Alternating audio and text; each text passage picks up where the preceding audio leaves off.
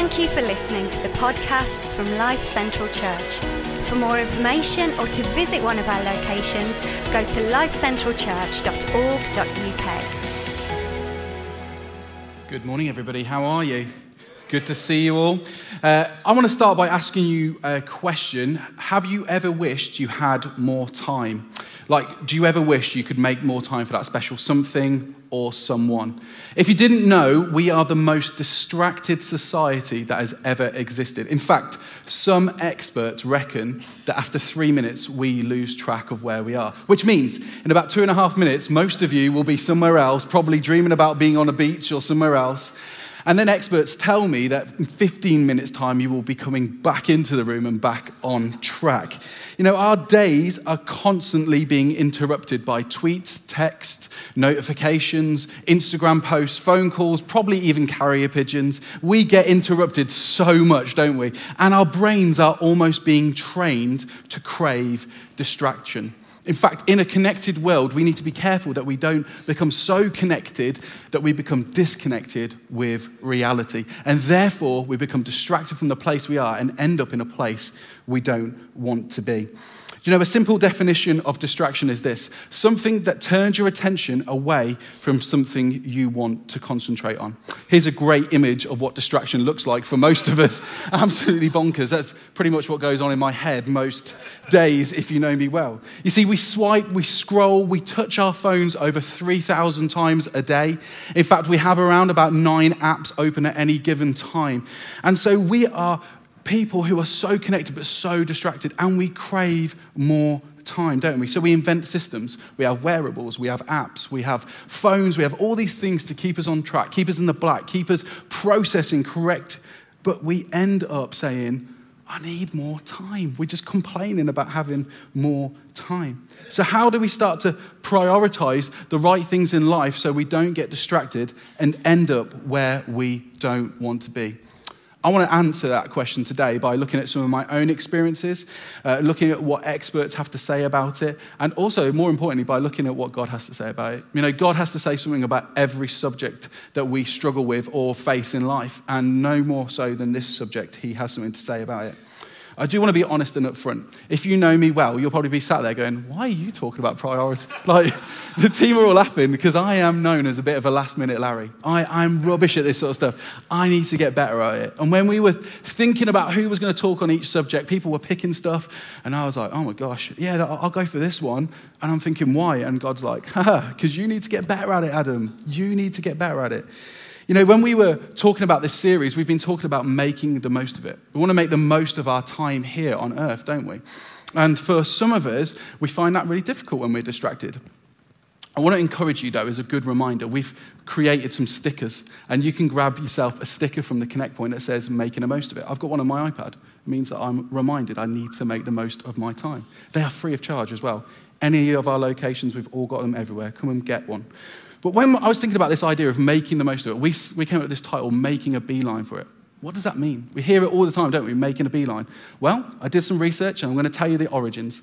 The origins are this. It's about a forager bee who goes to the source of nectar. He finds the thing that he's after. He returns to the hive, and he communicates to the rest of the bees. He does this thing called the waggle dance. Do you want to see it? Come on, yeah, come on. He basically does this. It does that, right? And he waggles, and then they know which way to go. And then they make a beeline for the nectar. They don't get distracted by anything else going on around them. They go directly to the source of the thing that they're after. And that, my friends, is why it's called making a beeline. And I want to talk today about how we can prioritize the right things in our lives and maximize our capacity to make the most of our time here on earth. I want us to look at a few passages in the Bible. And the first one, and this is the one I want to frame most of my thinking around today, is found in Romans 12:2. It says this: do not be conformed to this world, but be transformed by the renewal of your mind, that by testing you may discern what is the will of God, what is good and acceptable and perfect. Here's the first thing that I want to say to you guys. If you're a note taker, this is the first point. Pay attention to what you pay attention to.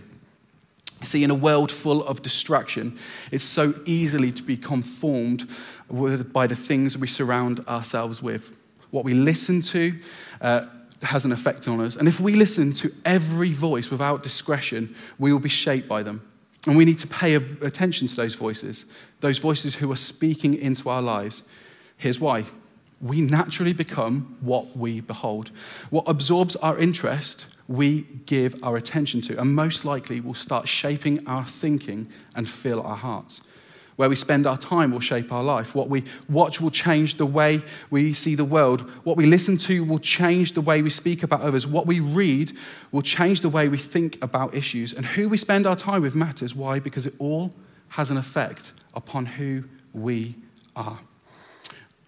And I want to just tell you a little story about me when I was about 17 or 18. This is a confession. It's a really embarrassing story. Around that time, I grew up in this tiny little village, by the way. Picture this, 1,000 people in a village, one school, one post office, one pub. That is it. That is where I grew up, this tiny little village, so far removed from Cockney gangster London. I started watching Cockney gangster films, Danny Dyer films, and I didn't realize the effect it had on me until one day I was in the pub and I'd had a couple of beers and I started being a bit leery. And one of my parents' friends turned to me and said, "Adam, that's not who you were meant to be." And it had this effect on me. I was like, what? No, this is who I'm meant to be. I'm this guy. And one of my friends challenged me and said, "Adam, I don't think that's who you were meant to be. That's a result of what you're absorbing in your life." And it had a really massive effect on me. You see, if we're not careful, we will end up so out of place and out of character with the people that we're meant to be, that we'll just go, how did that happen? That wasn't part of the plan. And here I am. You know, if you're a Christian, you must make sure that you're spending time with God, whether that through reading the Bible or in prayer. Why? Because we know, don't we? In order to be transformed by the renewing of our minds, we must diligently evaluate what we are filling our minds with in order to protect our hearts. In fact, the writer of Proverbs, he says this. He says that guard your heart above all else, for it's the source of life. Guard your heart because it is the source of life. In other words, what you're pouring into it, you have to be careful with because it will transform you either into something that you want to be or something you don't want to be. So we need to pay attention to what we pay attention to. You know, where we spend our time will shape our lives. And research actually tells us, church research tells us that roughly 98% of people who attend church on a Sunday, so that's a majority of you, will spend 95% of your time away from church. Shock horror, right? Oh my gosh. Like newsflash, you're going to spend the majority of your time away from church during the week, which means this, that you can either shape culture or culture will shape you. And that is our responsibility to pay attention to what we pay attention to. My second point is this. We need to create boundaries and constraints. Now I can already hear the intake of breath going, constraints, that feels constraining. It doesn't feel nice, does it? I hate that word, constraints, but bear with me. You see, when it comes to guarding our precious items, our most valuable things, we put alarm systems on them, don't we? So our houses have alarm systems on them, our phones have alarm systems on them, put our money in the bank or in the safe. Even if you've got a dog, you put a system in place to protect it, not just from outside threats, but from threats of itself as well. So you may have the most well-trained dog in the world, but I guarantee you cannot walk with that dog forever off a lead because its natural instinct at some point will be to go and chase either a squirrel, a cat, another dog, or a human being just to say hello. And it won't realize it's putting itself in danger doing that.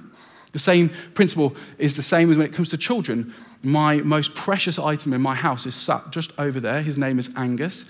He is our precious little boy. And for us in our family, we do everything to protect him. And so when we put him in the car, we put him in a 5-point harness. I don't just put him in a normal seatbelt, because if it was down to him, he'd be out and about around the cabin. And as soon as we put the brakes on, he would be at harm's way. So he may not like it, but we've got to do everything we can to protect him. You know, D.A. Carson, he puts it like this. He says that we should do the same. He says people do not drift towards holiness, we drift towards disobedience. In other words, we don't drift towards the thing that we need to, the boundaries, when we spend time with God. We drift towards distraction and filling our hearts with the wrong kinds of things. You know, in our day and age, distraction is always creeping around the corner. In fact, our attention is probably the most valuable commodity to any company and marketeer out there. And I don't actually think it's that difficult anymore. I think we're kind of like mackerel. I don't explain this theory. I used to go mackerel fishing once a year with my family. We'd go down to Tenby, we'd hire a boat, the captain would come out with a giant rod, here's your rod, and I'd say, where's the bait? And he'd be like, you don't need any bait for these mackerel, because they're stupid. I didn't get it. You get a rod, you get a line, and there'll be like 80 hooks on the end and a weight, and you just chuck it in, and the mackerel gets so distracted by the glistening metal that they come up and bite onto that hook. And before they know it, they're hook, line, and sinker in the place that they don't want to be. And that it can be like me and you. We can become so distracted by stuff around us. I can't drive anywhere without one of my little boys telling me there's a McDonald's there. Literally, I sometimes have to plan a route around the Golden Arches. If we're driving down the motorway, it's like McDonald's, McDonald's, McDonald's. They're trained for this distraction. We have to be so careful. You see, we must do everything that we can to control what we give our attention to. We need boundaries and we need constraints. I've recently been doing some research into why we don't have that great boundaries. Sometimes it's to do with our capacity. Most of us in today's society are at a maximum capacity. We are stressed, we are stretched. We have a pandemic on our hands, which isn't COVID, which is mental health. We have this issue where people are struggling mentally with fatigue. And so I did some research, and I found this capacity expert called Melanie Sodiker. She's an American. She's an amazing woman. I've checked out some of her stuff. And I don't want to diminish what she's done, because I'm going to talk about what she says in a minute. But what fascinates me every time when an expert says, I've come up with this new great plan, God's kind of like, it's in the Bible. It's there. Like it's been there for thousands of years, ready for you to pick up and go, oh my gosh, this research is... Anyway, Melanie, she comes up with this idea. She's talking about how we can renew our mind. Oh, amazing. And she says this. She says, it's a simple thing. It's not based on IQ. It's not based on your left or your right brain. It's not based on anything about your personality. It's just simply based on the decisions that we make. She says there's 4 states of capacity that we operate in. And these are the 4. She's created this capacity assessment matrix. So there is the first one, indulgent. Then we move to fatigued.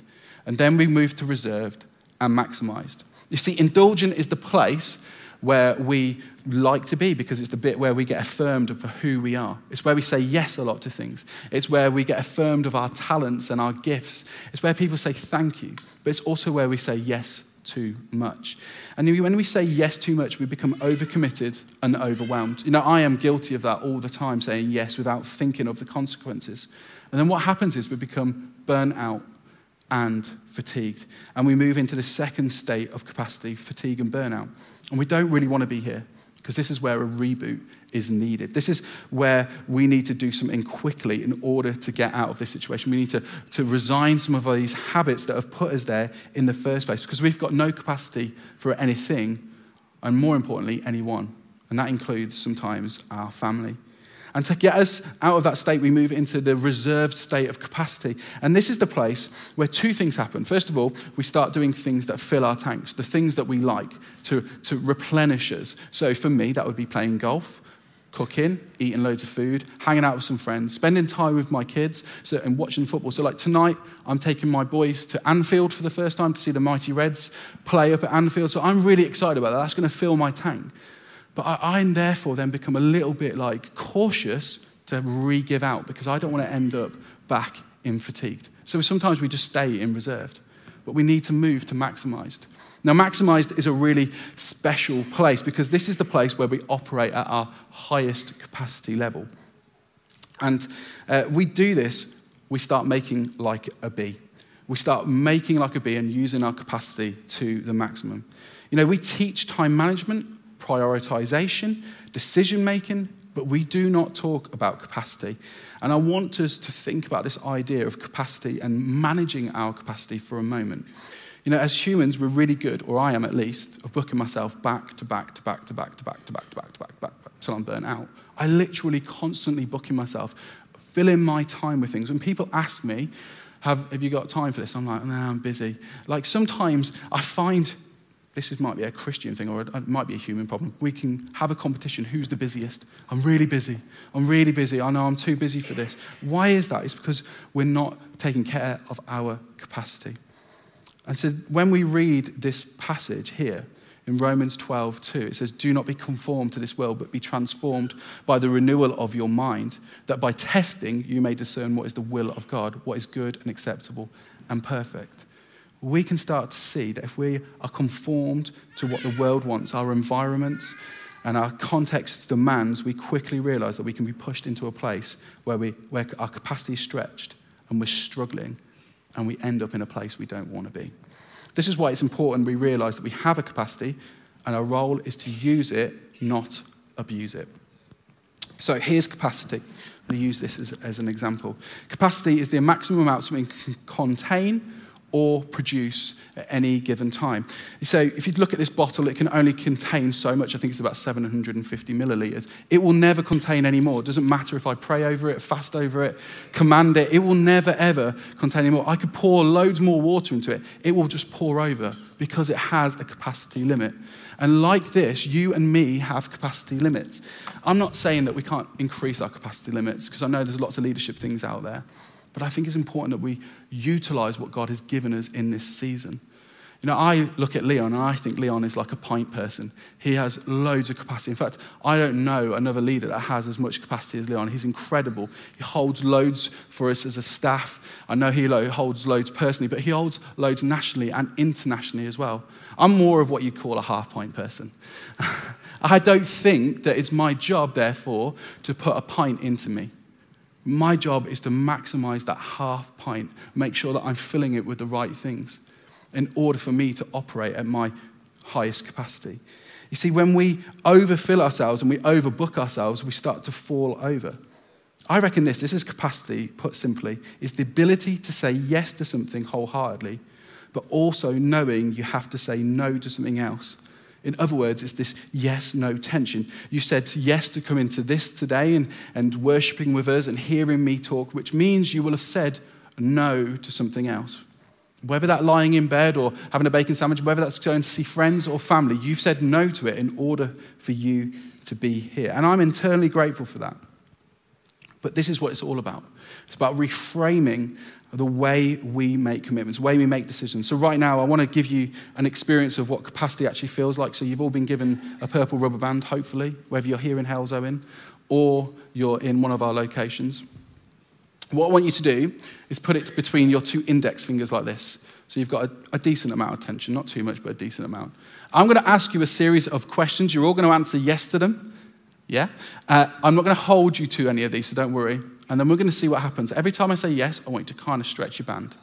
So here we go. Can I ask you something? Yes. Okay. Do you think you can come and join this committee? Yes. Have you got a minute? Yes. Can you come over for dinner? Yes. Do you want to bring the family? Yes. Could you pick up that parcel for me? Yes. Can you be at the restaurant 20 minutes earlier? Yes. Hey, could you just lend me a tenner? No one wants to answer that one. Okay, will you hold this for me? Yes. Will you be able to do that? Yes. And can we have this tomorrow? Yes. By this point, a lot of you will feel the strain of how we're doing this. Your fingers might be wobbling a bit. If there's any accidents, I'm not taking responsibility. You can loosen it a bit. But you'll see that is sometimes how we walk around when we are stretched to capacity. But the opposite is we're all floppy when we don't have any tension in our life as well. And so therefore, we need to be people who have enough capacity that we've got a bit of tension, but we've got enough to take stuff on. Because if we're at full capacity, we're never, ever going to be able to take on anything else. And we'll be constantly distracted by those things that are around us.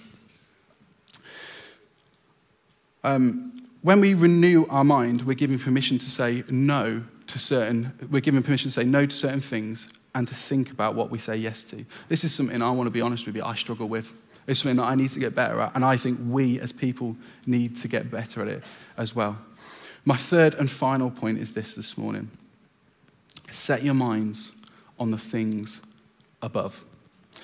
See, if we go back to Romans 12:2, Paul says this, do not be conformed to this age, but we can't accomplish this by simply protecting our attention. We must begin to focus on the right thing. And this is why he goes on to say, be transformed by the renewing of your mind. Paul, you see, he reinforces this idea when he wrote to the Philippians. He said this, finally, brothers, whatever is true, Whatever is honorable, whatever is just, whatever is pure, whatever is lovely, whatever is commendable, if there is any excellence, if there is anything worthy of praise, think about these things. When we give our attention to these things, we start to realize that we can battle distraction. And the things that so easily entangle us don't entangle us anymore. And so my filter to pass things through, well, it's not actually my filter, I've stolen this idea from St. Paul, is this. Is what I'm doing true to who I want to be? Is it honorable to those I love and care for? Is it just? Is it pure and lovely? And is it commendable? And does it bring honor to me and those I love? Is what I'm doing true to who I want to be? Is it honorable to those I love and care for? Is it just? Is it pure and lovely? And is it commendable? And does it bring honor to me and to those I love? You see, if the answer is no, then the chances are we shouldn't be doing it.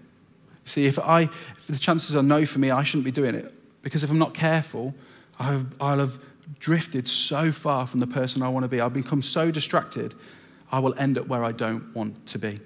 And you know, as Christians, how we battle distraction, you might be new to this faith, how we battle distraction is to become besotted by the things of heaven, to become obsessed, become lovers of the things of heaven, to begin to crave spending more time with God. When we set our mind on the things above, we will see Jesus as more beautiful, more newsworthy, and more compelling than anything else in our lives. And everything else will be put into its right perspective. So in an ever-changing and distracting world, the way we can stay spiritually focused is to set our minds on the things above. I don't know about you, but as we draw to a close this morning, I feel like this last 2 years is only just starting to appear and what the consequences are. Not just COVID, I mean everything that we've battled over these last 2 years. Isolation, spiritual isolation, physical, emotional. It's been really hard. I think as a society, we have been battered in all areas. We are tired physically, emotionally, and spiritually. And I actually think as a society, we're so overwhelmed by emotional fatigue because we haven't paid attention to what we pay attention to. We've allowed ourselves to carry burdens and emotions that were not intended for you or for me. We've become so distracted from the one who loves us no matter what. And he carries our emotions. His name is Jesus. You know, as a society, we've become so physically fatigued from just keeping on going. We've become burnt out because we haven't created the right boundaries in our lives. And this has meant that we're overwhelmed by life and distracted from the one who wants to carry our burdens. His name is Jesus. And you know, guys, I think as a society, we have become so spiritually fatigued from all the constant bad news we face daily, both personally, nationally, and internationally, that we are so tired because we're so worn out from doing rather than being with the one who loves us and refreshes our souls. And we need to remember to set our minds on the things above and he who is named Jesus. You know, as we come to a close this morning, we're going to sing an amazing song in a moment called The Heart of Worship. It's all about coming back to who Jesus is. It's not about me, it's about him. And I wonder if you're in this place today, whether you're in a location, online, or in the building here, if you're struggling with one of those things, maybe you've got some emotional fatigue, stuff has caught up with you in this season. Maybe you've got physical fatigue where you're tired and you're burnt out.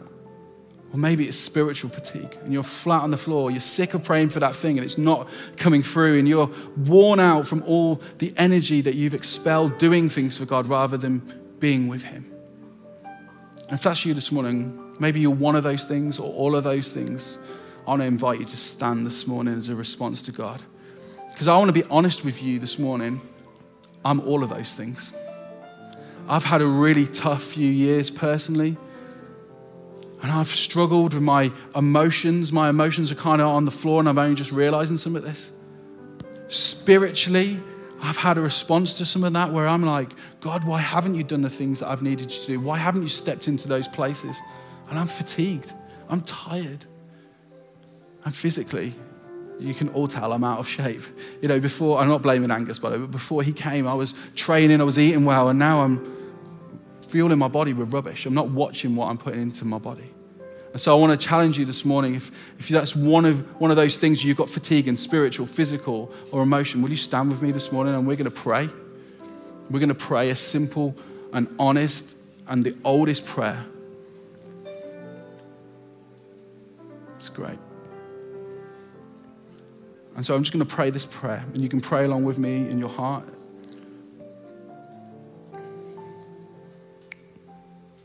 Come, Holy Spirit, come. Come and have your way. Father, I pray for us this morning, those of us who've responded, Lord God, those of us who are physically fatigued, Lord God, would you give us rest? Would you lead us beside those quiet waters and replenish us, Lord Jesus? Restore us, Lord God. Give us those moments of peace and restoration. God, for those of us who are emotionally fatigued, God, would you bring people around us who are going to encourage us? Put Barnabases in our life, people, Jonathans who are going to encourage us and just put their arms around us and remind us to keep going. Would you love us and restore us?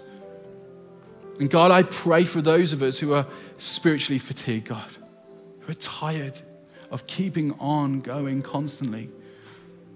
God, would you restore us fully this morning? Holy Spirit, come and have your way. Fill us anew, Lord God. As we come and respond to you, God, it's all about you. It's not about me. Jesus, we come with open hands and we say, have your way this morning in this place so that we can be the difference out there, Lord Jesus. We ask this now and in and through your name. Amen. Amen. If you didn't respond this morning, would you just stand with me anyway? We're going to sing this amazing song, Heart of Worship. And this is a moment, maybe you feel God prompting you to respond. Maybe you're fatigued in another area. Maybe there's something else going on for you and you need God to move gently in your life. Listen, he's a gentleman. He will not come unless you invite him. Invite him in this morning and he will move and he will restore and he will change. This is Heart of Worship.